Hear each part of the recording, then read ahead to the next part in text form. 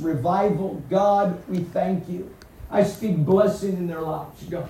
I speak, Father God, prosperity and health, Father God.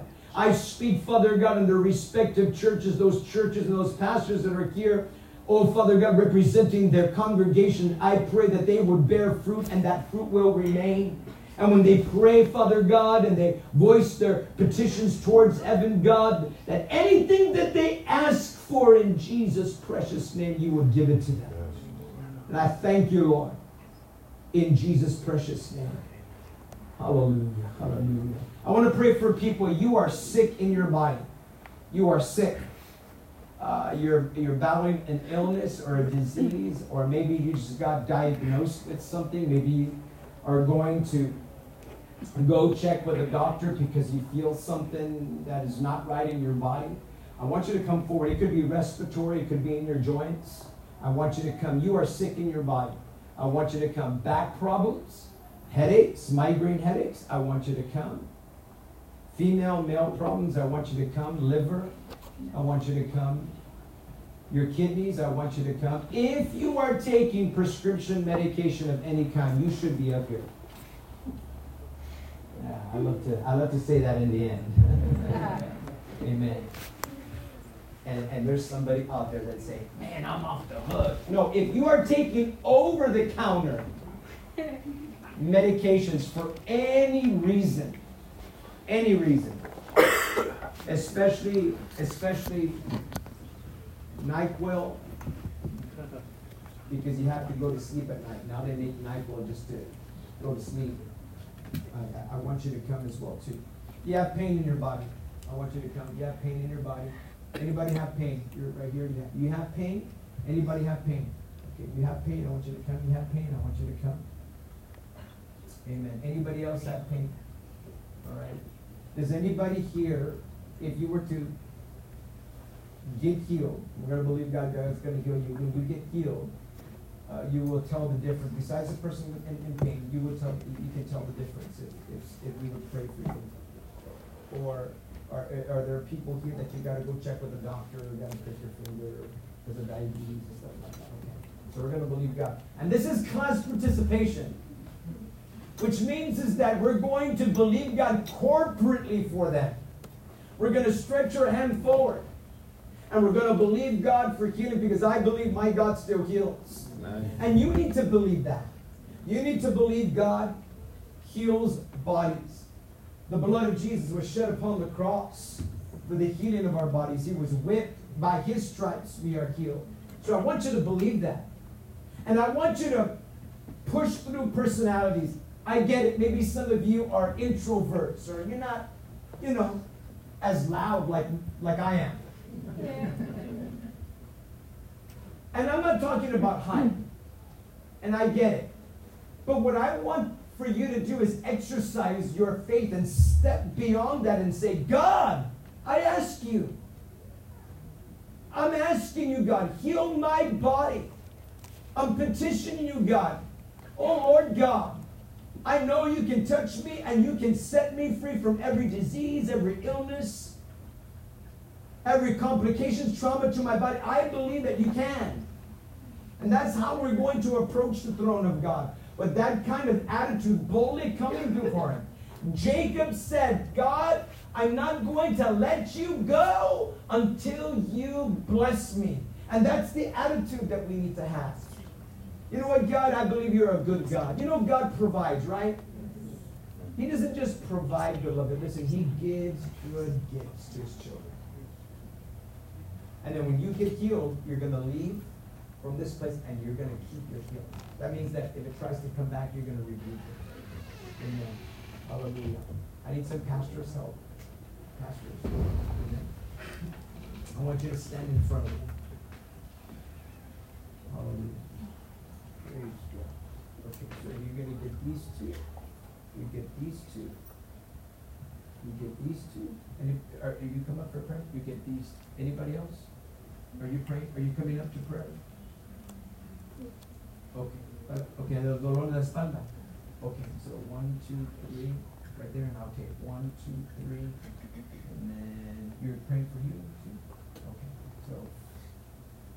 Okay, so you take 1, 2, 3. I'll tell you what. Let me see. 1, 2, 3. That one right here. You. 1, 2, 3. I'll take 1, 2, 3, and then 1, 2, 3. There you go. Hallelujah. Father in heaven, I ask you, Lord God, once again to touch these bodies. Miracles, God. I want you to pray with me, those of you that are in front. I want you to say this. Father in heaven, I thank you so much for the blood that was shed upon the cross for my sins, for my forgiveness. I also forgive everyone who has hurt me, who has done wrong to me, who has spoken things about me. I forgive them completely, just like you have forgiven me. I thank you, Jesus, and I ask you right now, in Jesus' name, I am healed. Let's worship God and let's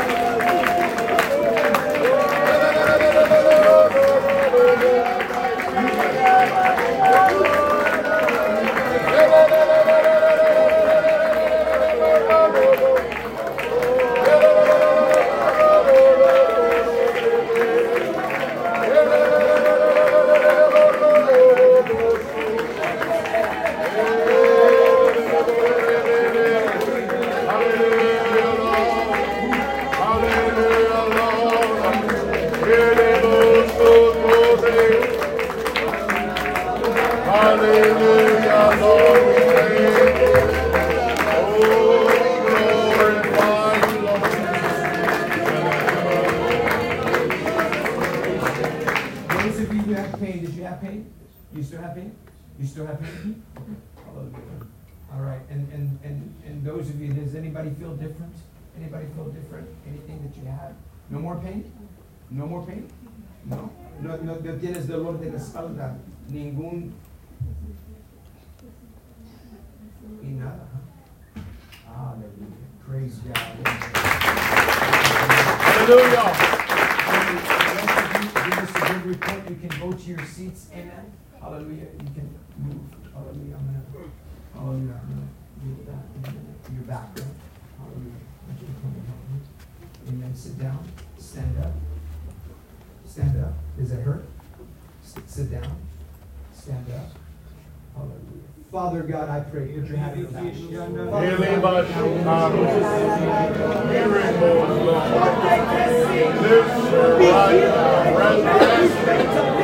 Our resurrection.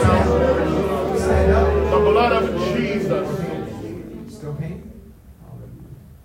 I want you to do this. Oh, hallelujah. When we pray for her this time, I want you to hit her back like that, okay?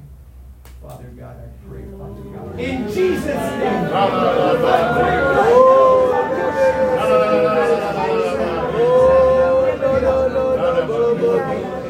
Still pain? Loose her right. Okay. Hallelujah. A miracle. I'm going to pray for you in just a minute, both of you. Okay, so I want you to stay here because I want to say some things. You still have pain? Where you have your back? Hallelujah. Oh, push.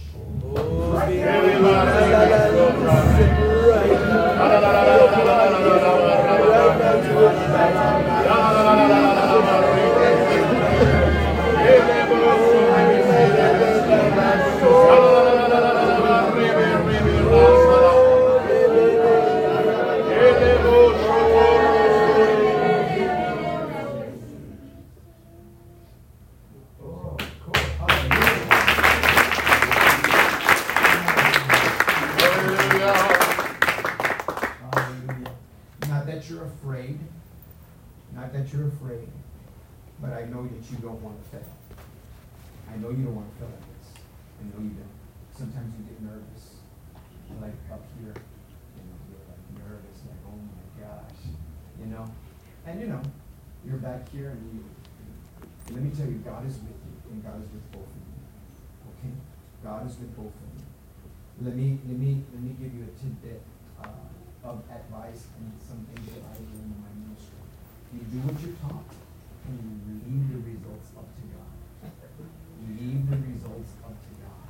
And what I mean is that sometimes when you don't see the things that you feel like you should be seeing, yeah, okay, counsel, prayer, all that. But don't let the devil say, you know what?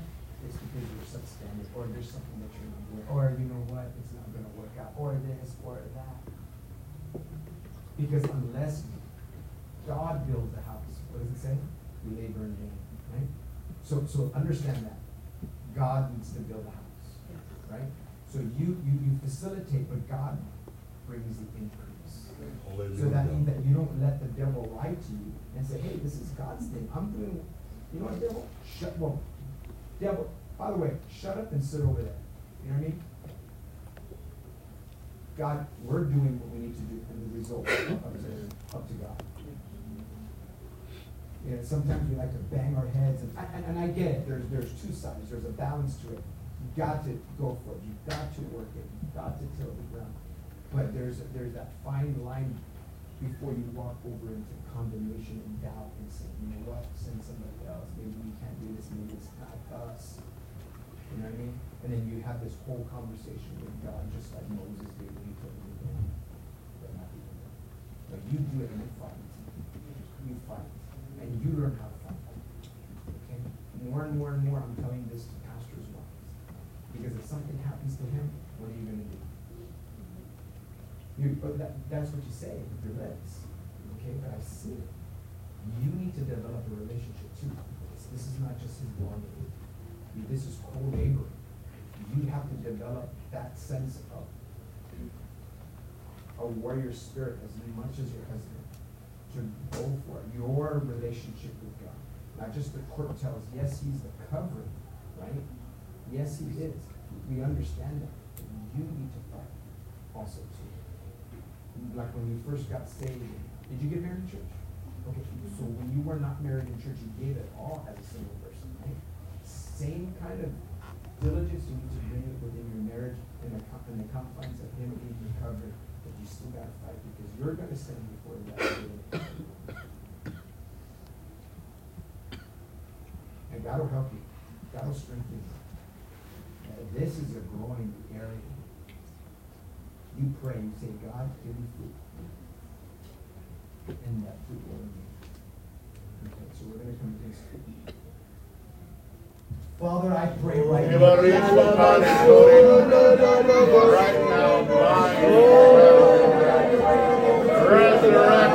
power, spirit.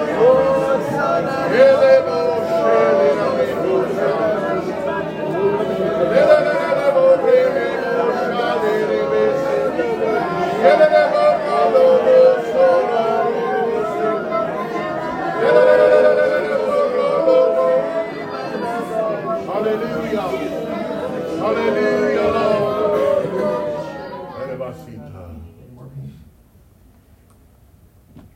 Any more pain? Is it just pressure now? Okay, all right. Okay, so don't let the devil fill you with fear, stuff like that, and be scared. No. Say, you both got to have that attitude that Cibolo belongs to you. Like when you came in here, you say, hey, everybody, go into HEB and go, hey, we're here. You got to take over. There's a new king in town. His name is Jesus. You come in like you own the place. Devil, you know what? You don't own this place anymore. I'm serving you notice. Get out of here. You know what I'm talking about, right? Father, let it be so in Jesus' name. Hallelujah. Hallelujah. To John chapter 2, verse 10. Correction, John chapter 2. Verse 2 and 10, the scripture says, and I don't want to take much of your time because I know that you've traveled a long way, and I'm so humbled by the presence of the churches that are here. Thank you so much for coming on out. I really do appreciate it. We serve a good God, right? And a wonderful fellowship. We serve a wonderful God and a wonderful fellowship. And the Bible says, On the third day, there was a wedding in Canaan, and the mother of Jesus was there. Now, both Jesus and disciples were invited to the wedding. It doesn't say if the mother of Jesus invited them. If you go through the scripture, like I think it's the governor of the place didn't even know who Jesus was. So whether or not they knew who Jesus was, whether or not that he got a personal invitation for that, we don't know. All I know is that Jesus says, hey guys, guess what? We're going to a party. I mean, I like to say it like that, right? Jesus wants to go to this place. He wants to have a good time. His mother's going to be there. Oh, what a wonderful time to be together with friends and family, a celebration of a wedding, and my Iman's going to be there, and I want to be there, and I want to have a good time. And there was many people there, especially at the head of the wedding table, like the most important table that was there. Dignitaries were there, the governor of the region, important people. But the most important person wasn't at that table. And like I said, maybe didn't even... My wife always tells me, be careful if I hit somebody because they might hit that. Don't worry, I'm not going to hit you. And, you know, they might have not known that Jesus was there or who even Jesus was.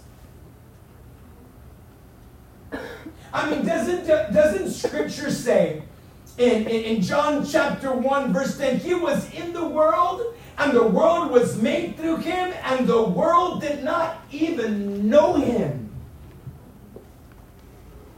Came into the world that he created, the world didn't even know him. Did you know that you can be in the presence of God?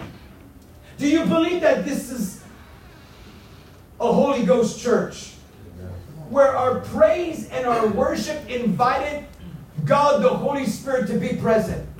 I believe that because Scripture says where 2 or 3 are gathered in the name of Jesus, I am there in the midst. Amen. But I also know that you can be in the presence of God and not even get any benefits on who He is. Come on now. And that's the truth. You can be here, but not here. You can be here and not engage. You can be here in the presence of a holy God and not receive any of the benefits of who He is until a situation arises. Until something happens that only Jesus can fix it.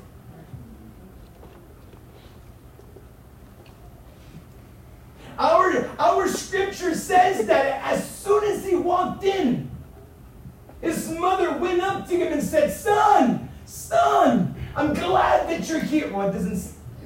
Okay? I'm glad that you're here. They ran out of wine. And I know you can do something about it. We need your help. I want to talk to you about unsustainable joy for a moment. Because at this wedding feast, at this party, they were drinking, they were singing, they were dancing, they were doing karaoke. I'm not sure if karaoke existed back then. But they were having a good time until the wine ran out. Until the wine ran out. How many know that the new wine Jesus offers is about sustainable joy and happiness? Right? It's a byproduct of serving God and being set free.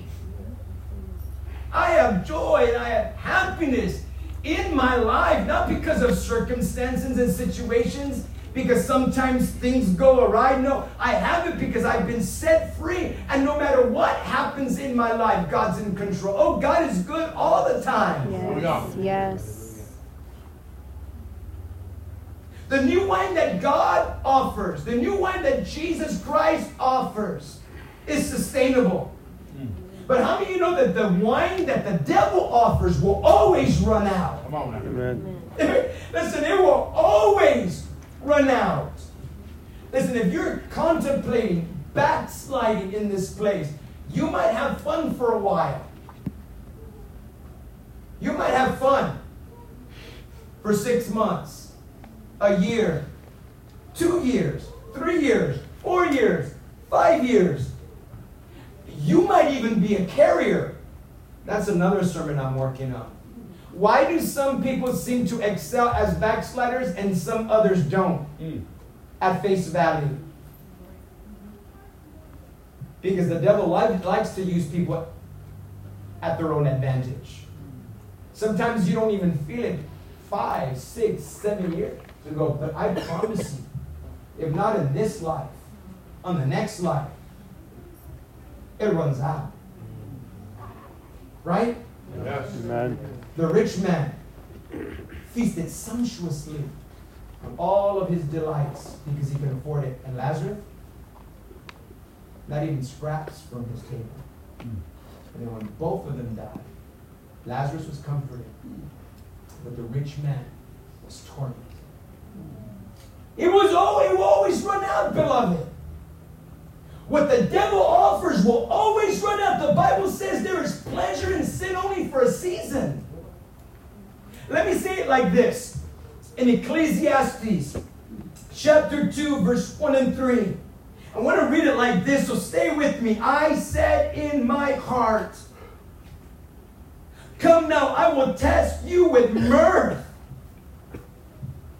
I will test you with mirth. I'm going to make myself happy. Therefore, enjoy pleasure. But being kind of like on the flip side or bipolar for a moment. Or contemplating these things and knowing that things don't last. It goes on to say, but surely this also was vanity. But I said of laughter, madness, of mirth. What does it accomplish? So you know what? I searched my heart, the Bible says, and it continues. I searched in my heart how to gratify my flesh with wine while guiding my heart with wisdom, and every functioning alcoholic can attest to that. I can get home. I know how to do it. I can do it. Leave me alone. I got this. I got this. I got no problems whatsoever. Come on now. Yep. Right? Because we feel like we got this. We feel like we got this. But in reality, we don't. Come on now. In reality, we don't got it. We don't got it. We don't have it. And we know it.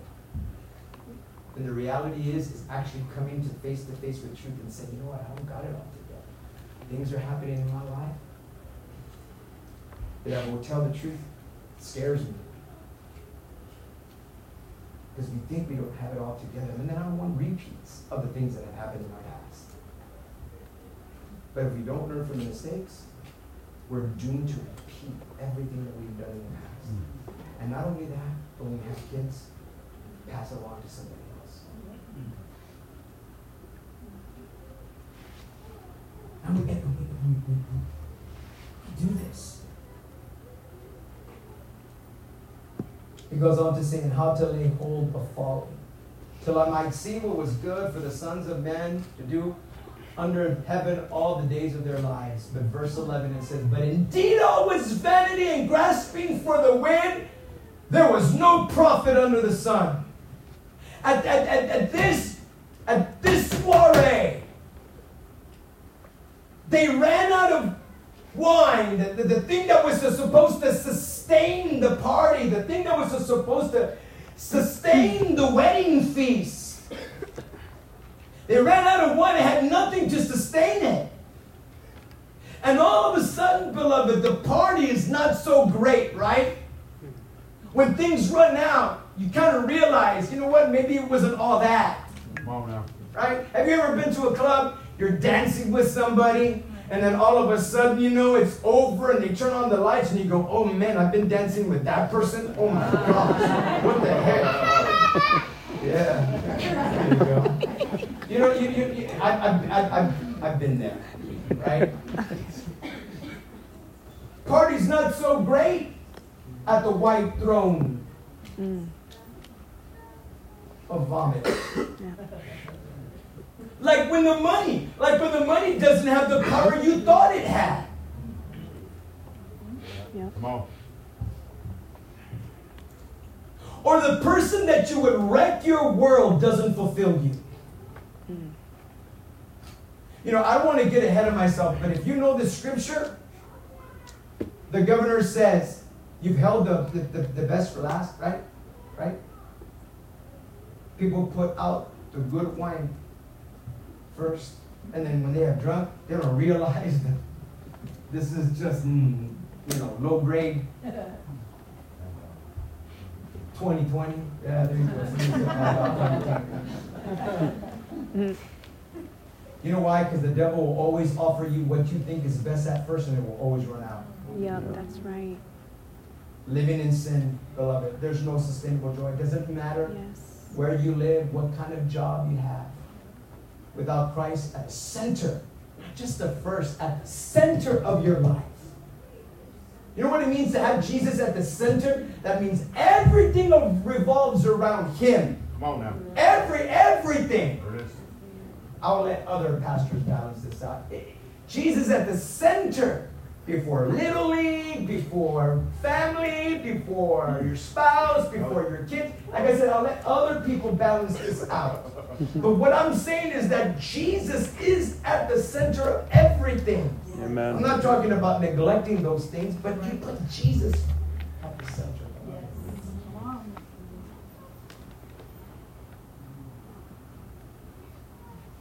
Because without Christ at the center of your life, it's not sustainable. And the moment that the wine ran out, the attention shifts. Because your attention will always shift, right? It will always shift. When you're going through something, your attention shifts. I want to talk about shifting attention for a moment. Listen to me. Your attention shifts. When you're in a financial jam, your attention shifts, right? How can I make a little bit more money? Right? BioLife is down the street. Some of you know what I'm talking about. Oh, no. Come on, somebody. You start looking at things and think, oh, man, how much that's too important.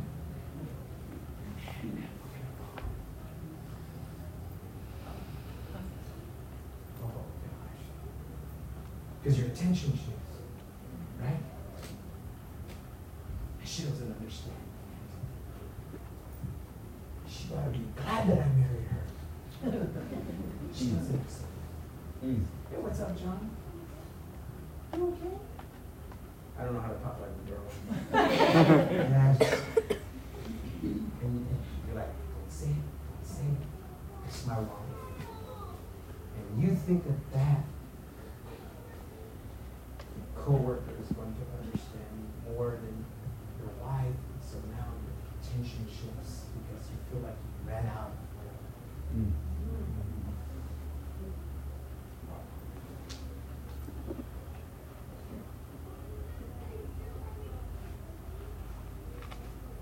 When things go wrong, what do you turn to? For some, the moment things start to go wrong, they call on God, and it's not a bad thing, beloved. We should. That's the first go-to. His mother said, son, we could use some help. We can use some help right now. And I know that you can do it. I know that. You can do something about it. They ran out of wine. And the moment when something goes wrong, you call on God. Because your attention shifts. And it should shift to the only one that can fix it. The only one that can make it brand new. Right? That's where Jesus was trying to convince Nicodemus. Nicodemus, It's not about bulls and goats. I'm trying to tell you the only way now that God is trying to show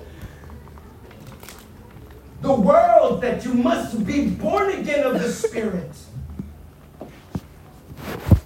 And he's trying to tell them it's not about the sacrifice of bulls and goats to start over again, but unless the man be born again. Yes, come on. Oh, who wouldn't want to start again? Mm-hmm. Right? Who wouldn't want to start over? I'm 53 years old.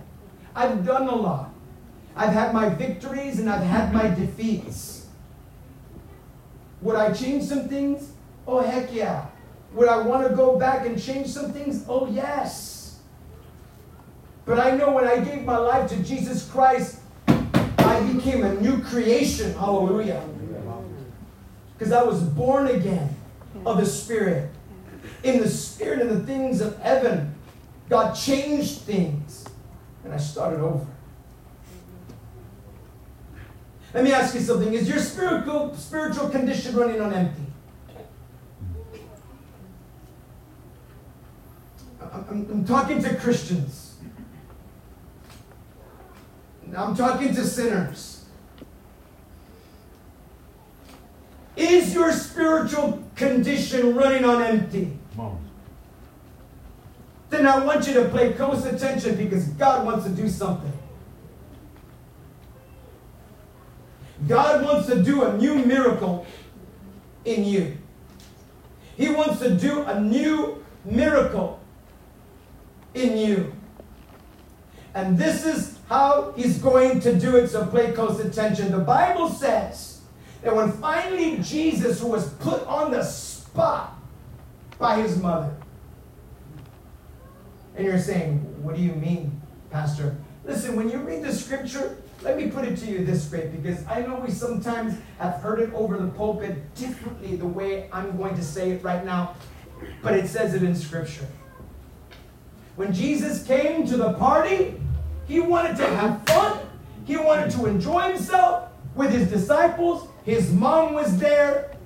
He had no intention of doing a miracle. That's blasphemy. The Bible says that when Jesus got there, no sooner that He stepped in and said, wow, man, look at this. His mother said, son, I'm glad you're here. You need to do something. They ran out of wine. And He's like, I just got here, Mom. Woman, what does that concern me? If they ran out of wine, they should have prepared for it. Ima, my time has not yet come. And just like a mom, I understand, son. I understand. My son, whatever he says, do it. And I can see Jesus, man, he goes, oh, I can't believe my mother put me on the spot like that. Scripture says that, beloved. Mom. Scripture says that. What does that have to do with me? My hour's not yet come. But even Jesus said, you know what? I am going to do something about it. So the scripture says that He made this statement. Now there were 6 water pots of stone according to the manner of purification of the Jews, containing 20 or 30 gallons apiece. Jesus said to them, fill the water pots with water, and they filled it up to the brim. Get the 6 ceremonial pots and fill them to the brim with water. Now 6, listen to me, 6 is a number of man in sin, and I'm not going to get into that. But I want you to pay close attention, because these ceremonial pots were used for the Jews to wash themselves before they entered the temple. There were ceremonial pots, but let me put it to you this way. They were religious pots. So let me change it just a little bit. Jesus was saying, you know those 6 religious pots that are there? I want you to bring them to me. I want you to bring those empty religious pots and bring them to me.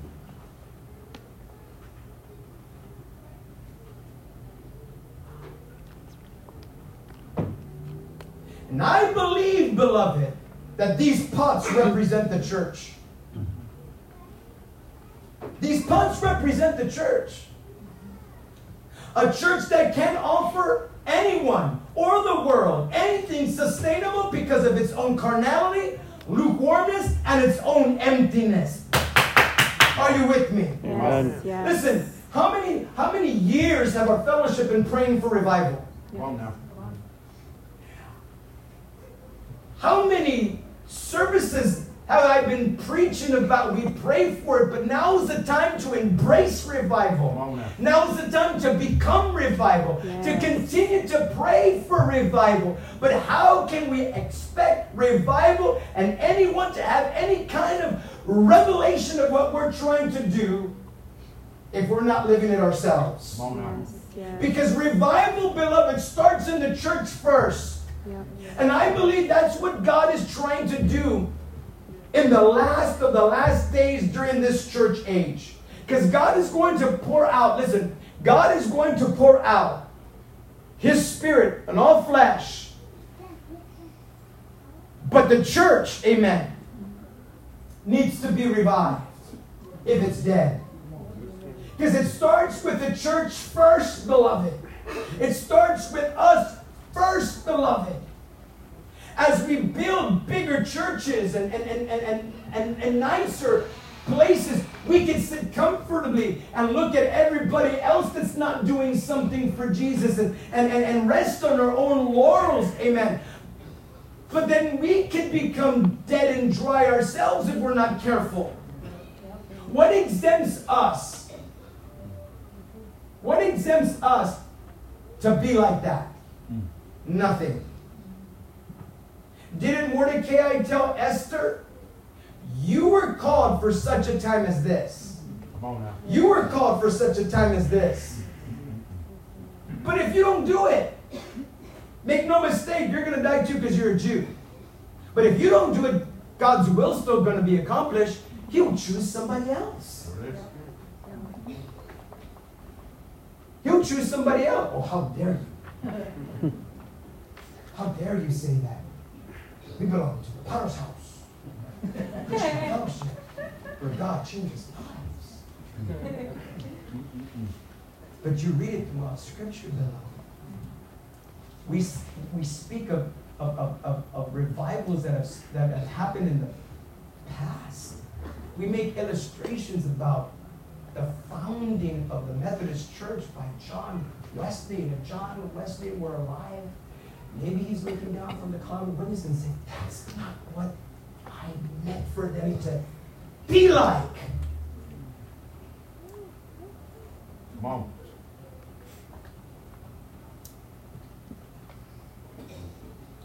Bring them to me because I need to do a new miracle in them. Yes. Revelation chapter 2 verse 5 says, remember therefore from where you have fallen. Repent and do the first works, or else I will come to you quickly and remove your lampstand from its place unless you repent. Do the first works. Like Pastor Mitchell used to preach all the time. Keep the main thing the main thing. But here's a question for the church. Have you become those old pots? Have you become them? That we need a God who can do a new miracle in them. Jesus said, fill those pots with water to the brim, not with grapes, because we understand grapes, wine is made from grapes. No, fill it with something that cannot turn itself into something else. And how many of you know water is bland, right? Water is bland, but wine is flavorful. How many of you know that water is cheap, but wine is expensive? Water is tasteless, wine is strong. And how can I make this into that? How can you bring the water pots and you fill it with something that can't change itself normally into another substance? You bring him to Jesus. Hallelujah. You bring him to Jesus because the power and the presence of Jesus changes everything, beloved. Come on. It changes everything. So when you are full of it. When you're full of it, this is where I can hear my wife say, "Don't go further than that." No, but seriously, when you're full of it, when you're full of pride, indifference, carnality, lukewarmness, when you're tired of this unelaborable stuff that only leaves you cotton mouth and empty, penniless, sick. When you're full of it, Jesus says, bring it to me. Bring it to me. Aren't you glad that God is not finished with us? Come on. He's not finished with this church. Come on now. He's not. Bring it to me. And then Jesus does a miracle. From one vessel to another vessel. And how many of you know, being in the presence of Jesus, that water turned into wine? It turned into something brand new. Brand new. Brand new. Not just fix. Yeah, I've heard it. You know, we're like a body and fender shop. We're about a hospital that puts things together. But listen, beloved, many times I say, you know what? You just got to get rid of the old so that way you can get in the new. Hallelujah. Right? I pray for some people and I say, God, don't just, if their liver, if their kidney is just not functional, then do a spiritual transplant and give them a new kidney and a new liver. A new pancreas. In Jesus' name. And being in the presence, when you come to Jesus, oh, beloved, things are made brand new. And this is the reason why we ask you to come to church. Who's from Cibolo and church? Who's coming to this church? Anybody? You're coming to this church. That's why we're asking you, be a part of this fellowship. Grow this church. Grow this church. We're into discipleship. We're into planting works. When you go to your conference and your rallies and all this other stuff, you're gonna just gonna blow your mind. Oh my gosh, the bigger pictures. You know why we ask you to come to revivals and to come to church? Because being in the presence of God changes things. Amen. It changes things, beloved. It changes things. Being in the presence of God changes you. As God pours out His power, His presence changes you. He changes worthless things into things that are extremely costly. Weakness into power. That's the power of His presence. Not just another church service. Not just another Bible study. Not just another revival service. You've heard me preach before. If you're coming to church and you're expecting the same familiar thing, then you don't get it anymore. I've done this before. We've sang that song. That's too old. Come on. We've done this. It doesn't work. Up and down. Give and... Why do we always have two sermons? We always have sermons on money and we have other sermons from the preacher. Guess I gotta pull out my wallet. You don't get it anymore. Let me ask you a question. When was the last time you left church and you said to yourself, man, I'll never be the same again? Oh my gosh, God, you touched me, you delivered me, you spoke to my heart. Oh my gosh, God, I've been in your presence. I'll never be the same again. Yes. When was the last time?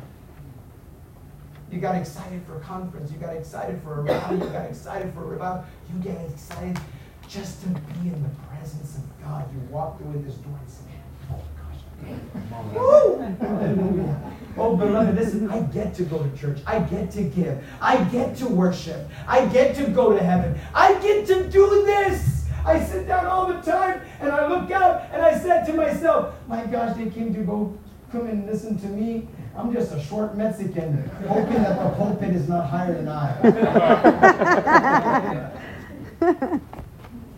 get to do this, beloved. Pastor, you and your wife, you get to do this.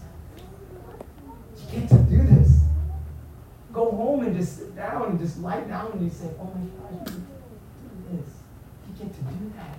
Yeah. You get to be you get to be a part of an infant church. Yes. See it grow before your eyes. Yep. Yep. Come on now. I was part of a church where we only had like 50 people, 45 people. Now we run like about maybe 400, 450. I get to be part of this. And now I'm going to Hungary. And I've heard all the jokes. I'm tired of all the jokes. I am. I'm tired of all the jokes. I really.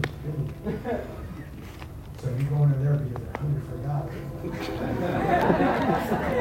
Yes. I get to go. Amen. 3 things, beloved. Jesus wants to do a miracle in you. A new miracle. He wants to make you different inside and out. Acts chapter 3, verse 9 and 10. All the people saw him walking and praising God.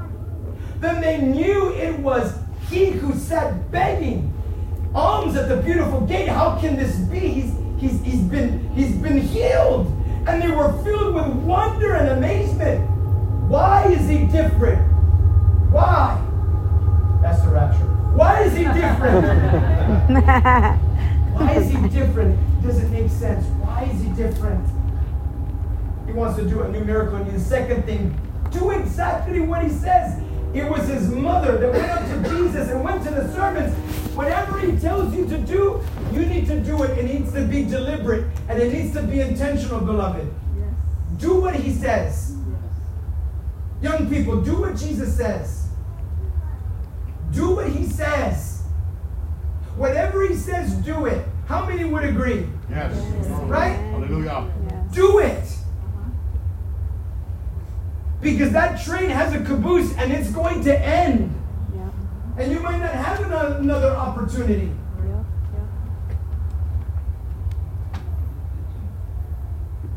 Yep. 2 Corinthians chapter 6 verse 2 says, in an acceptable time I've heard you, and in the day of salvation I help you. Behold, now is the acceptable time. Behold, now is the day of salvation. Yes. Now is to do something.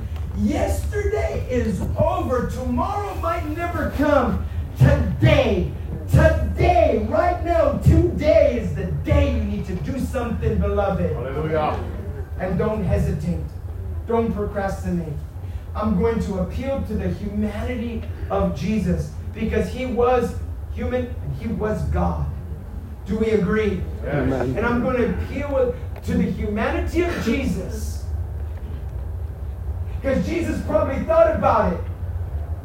It's not my problem they ran out of wine. They should have planned for it. It's not my time. But then when? If not now, then when?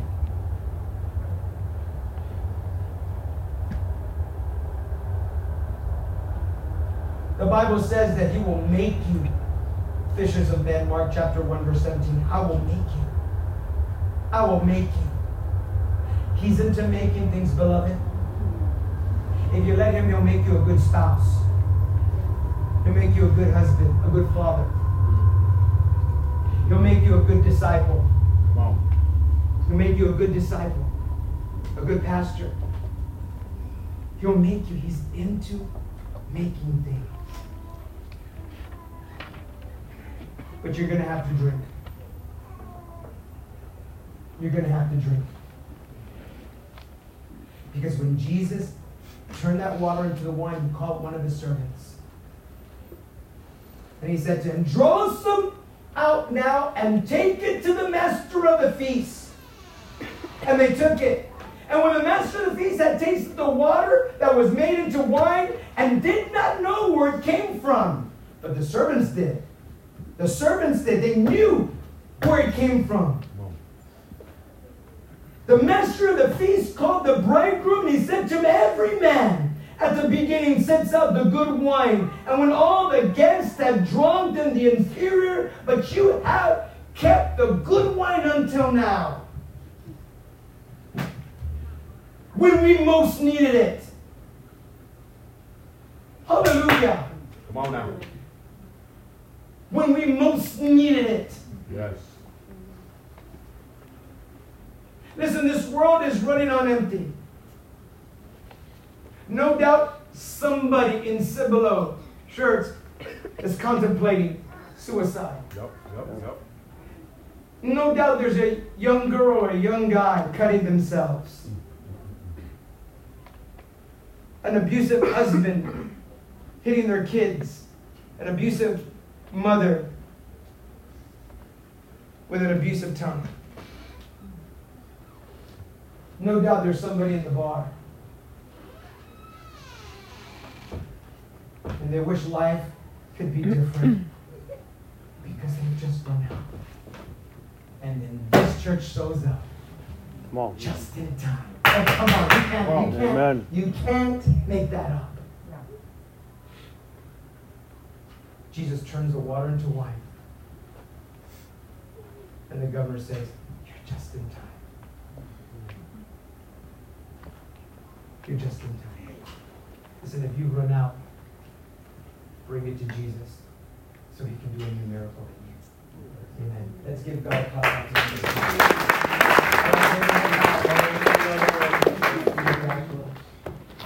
Oh, thank you, Jesus.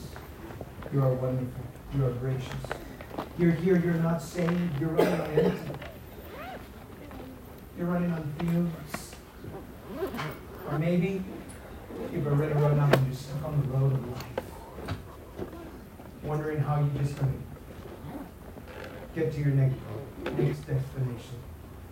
And in your mind, it's like, man, it's always like this. My life is always like this. You're leaning on your car and you're looking up to heaven. Why? Why? Is it really real? Fill my car up with gas so I can just get home.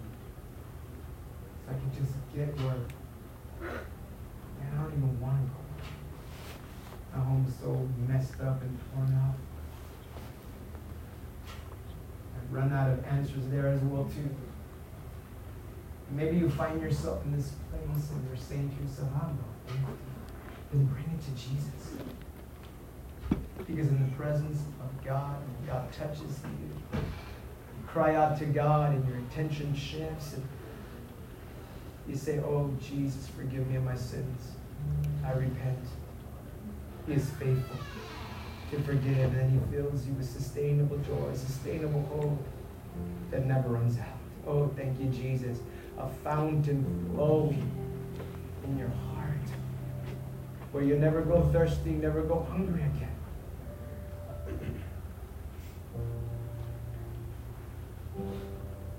You hear, you're not saved, you've never given your life to Jesus, and you're tired of being empty. It'd be my privilege to pray with you. Would you lift up your hand?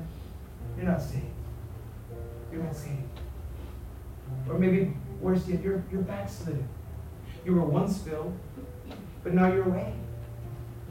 And now you've come to your senses and realize you're empty. You realize that you are empty. And you're saying to yourself, man, you know what? In my dad's house, my dad was a good guy. He didn't deserve how I treated him. But I'm going to go home. I need to go home. Because in my father's house, there's food, there's room. Maybe he's not going to want me not to occupy. He's going to probably tell me something like, well, now you know how it is to live in the real world. Now you come to me with your tail between your legs. No, but my dad is a good dad. Oh, let me tell you, beloved, he is a good father. He doesn't do that. You know, your father every single day goes out just in case he sees you afar off coming back home. And the scripture says of the prodigal son, he sounds just like a prince. I can see him just open the key. Is that him? Is that him?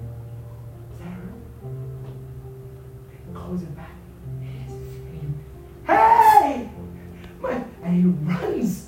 he runs to meet him and hugs him and kisses him, puts sandals in his feet, a ring on his finger, and a cloak. And Dad, what are you doing? I messed up. Oh, you're my son. My son has come home. Wayward son, wayward daughter, would you get up from where you are and come back home? If that's you, would you lift up your hand right now? Backslider, you want to come back to Jesus. I'm not ignorant. I give 3 invitations to the altar call. Because it doesn't matter if you've been serving God for 5 years, 2 years, 10 years, or if you have ministry. Preacher of the gospel, evangelist like me, church kid. If you have secret sin, you will not make it in your home. You can fool everybody, you can fool yourself, but you cannot fool God. And God sees it. And what does it profit you to gain the whole world and lose your own soul? What does it profit you to hide your pornography? Hide the stuff that you watch on your devices and go straight to hell. What does it profit you to have bitterness in your heart? You hate your spouse, you hate your kids, you hate your mom and dad, you hate your ex, you hate your pastor, you think of things in your mind. Spirit of revenge and violence, I could kill people. No, I can't think like that, but that's how you feel. How can you say you love God and have hatred like that? You take things that don't belong to you. You lie. Whatever it is, beloved, is a secret sin, and you're on display. We are all on display before God, and God is trying to get a hold of you, saying, you know what, repent. Beloved, when you stand before God, God can either say, enter in the good and faithful servant into the joy of the Lord, or depart from me, you worker of iniquity, I don't know you intimately. It doesn't have to be like that, beloved. God is trying to get a hold of you. So if you're living in secret sin and you're full of it, tired of it, wondering if today's the day I'm going to get caught, that's no way to live. You want to come clean and say, oh, Jesus, I need forgiveness. I'm not going to play games anymore. That's you. Lift up your hand right now. Lift it up. Lift it up. Okay. Church, whatever congregation, whatever city that you're in, now is the time to give the world what it needs. And that's Jesus Christ. Let's all stand. These altars are open. You can come. You can do business with God.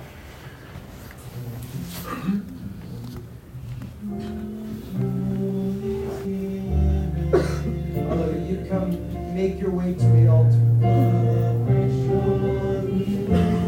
You're empty. There's a God, amen, that wants to renew your spirit. If you're weary, if you're tired, there's a God that wants to deposit brand new things in you. A fresh fire, a fresh wind.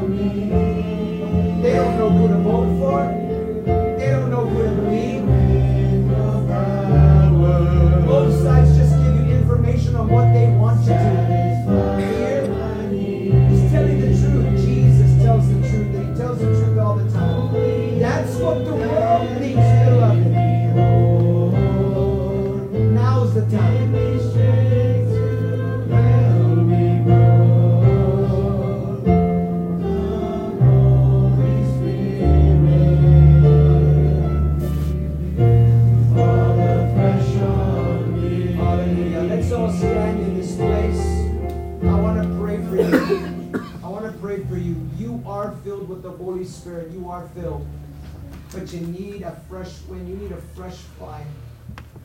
You feel like, you know what, you've been taken off direction or off kilter. Sometimes we grow tired. We get distracted. sometimes life hits us and blindsides us. Just like a car, we need an oil change regularly. Every single day, I pray, God, give me fresh anointing, fresh fire for today. New oil in my lamp to keep me burning, because I always want to burn for you. If that's you, I want you to come forward. We're going to pray for you. Amen. We're going to pray together. This is not being baptized again with the Holy Spirit. This is a fresh wind, fresh anointing, fresh oil. Hallelujah. I want you to lift up your hands. Hallelujah. I want you to say with me, Jesus, I thank you for the love that you have for me. I ask you for fresh fire, fresh anointing, fresh oil in my lamp, so I can be prepared when you come. To let people know that that same Spirit that raised Christ from the dead can quicken our mortal bodies. You've called me to be an ambassador, to let people know that Jesus is the answer and that Messiah is coming. Give me a fresh wind, fresh fire, in Jesus' name. Amen. Father God, we thank you. Hallelujah, Lord, I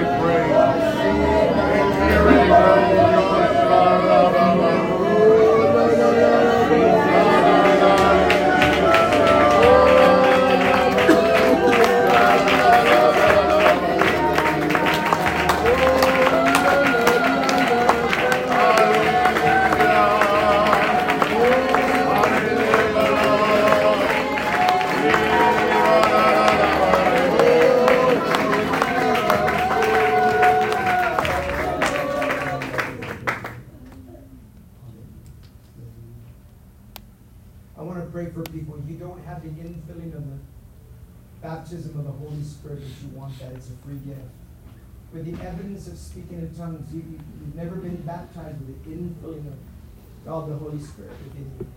And if you want that, I want to offer that for you. It's a free gift. If that's you, would you come forward? We're going to pray for you. You don't have the indwelling of the Spirit of God, amen, with the evidence of speaking in tongues, but you want that. I want you to come. Do I have any takers? Anybody? Anybody? Church, now's the time. Now is the time. The clock is ticking, beloved. It's ticking. We're almost home. Don't give up. Things are happening so rapidly in the Middle East. Israel, Psalms 83, Ezekiel 36, 37, 38, Zephaniah, Haggai chapter 2. We are a prophetic generation and we're almost home. And we need to tell the world that Messiah is coming. And now is the time to do it, not tomorrow, not the next day, if not now. That's all I have. Let's give God a clap out.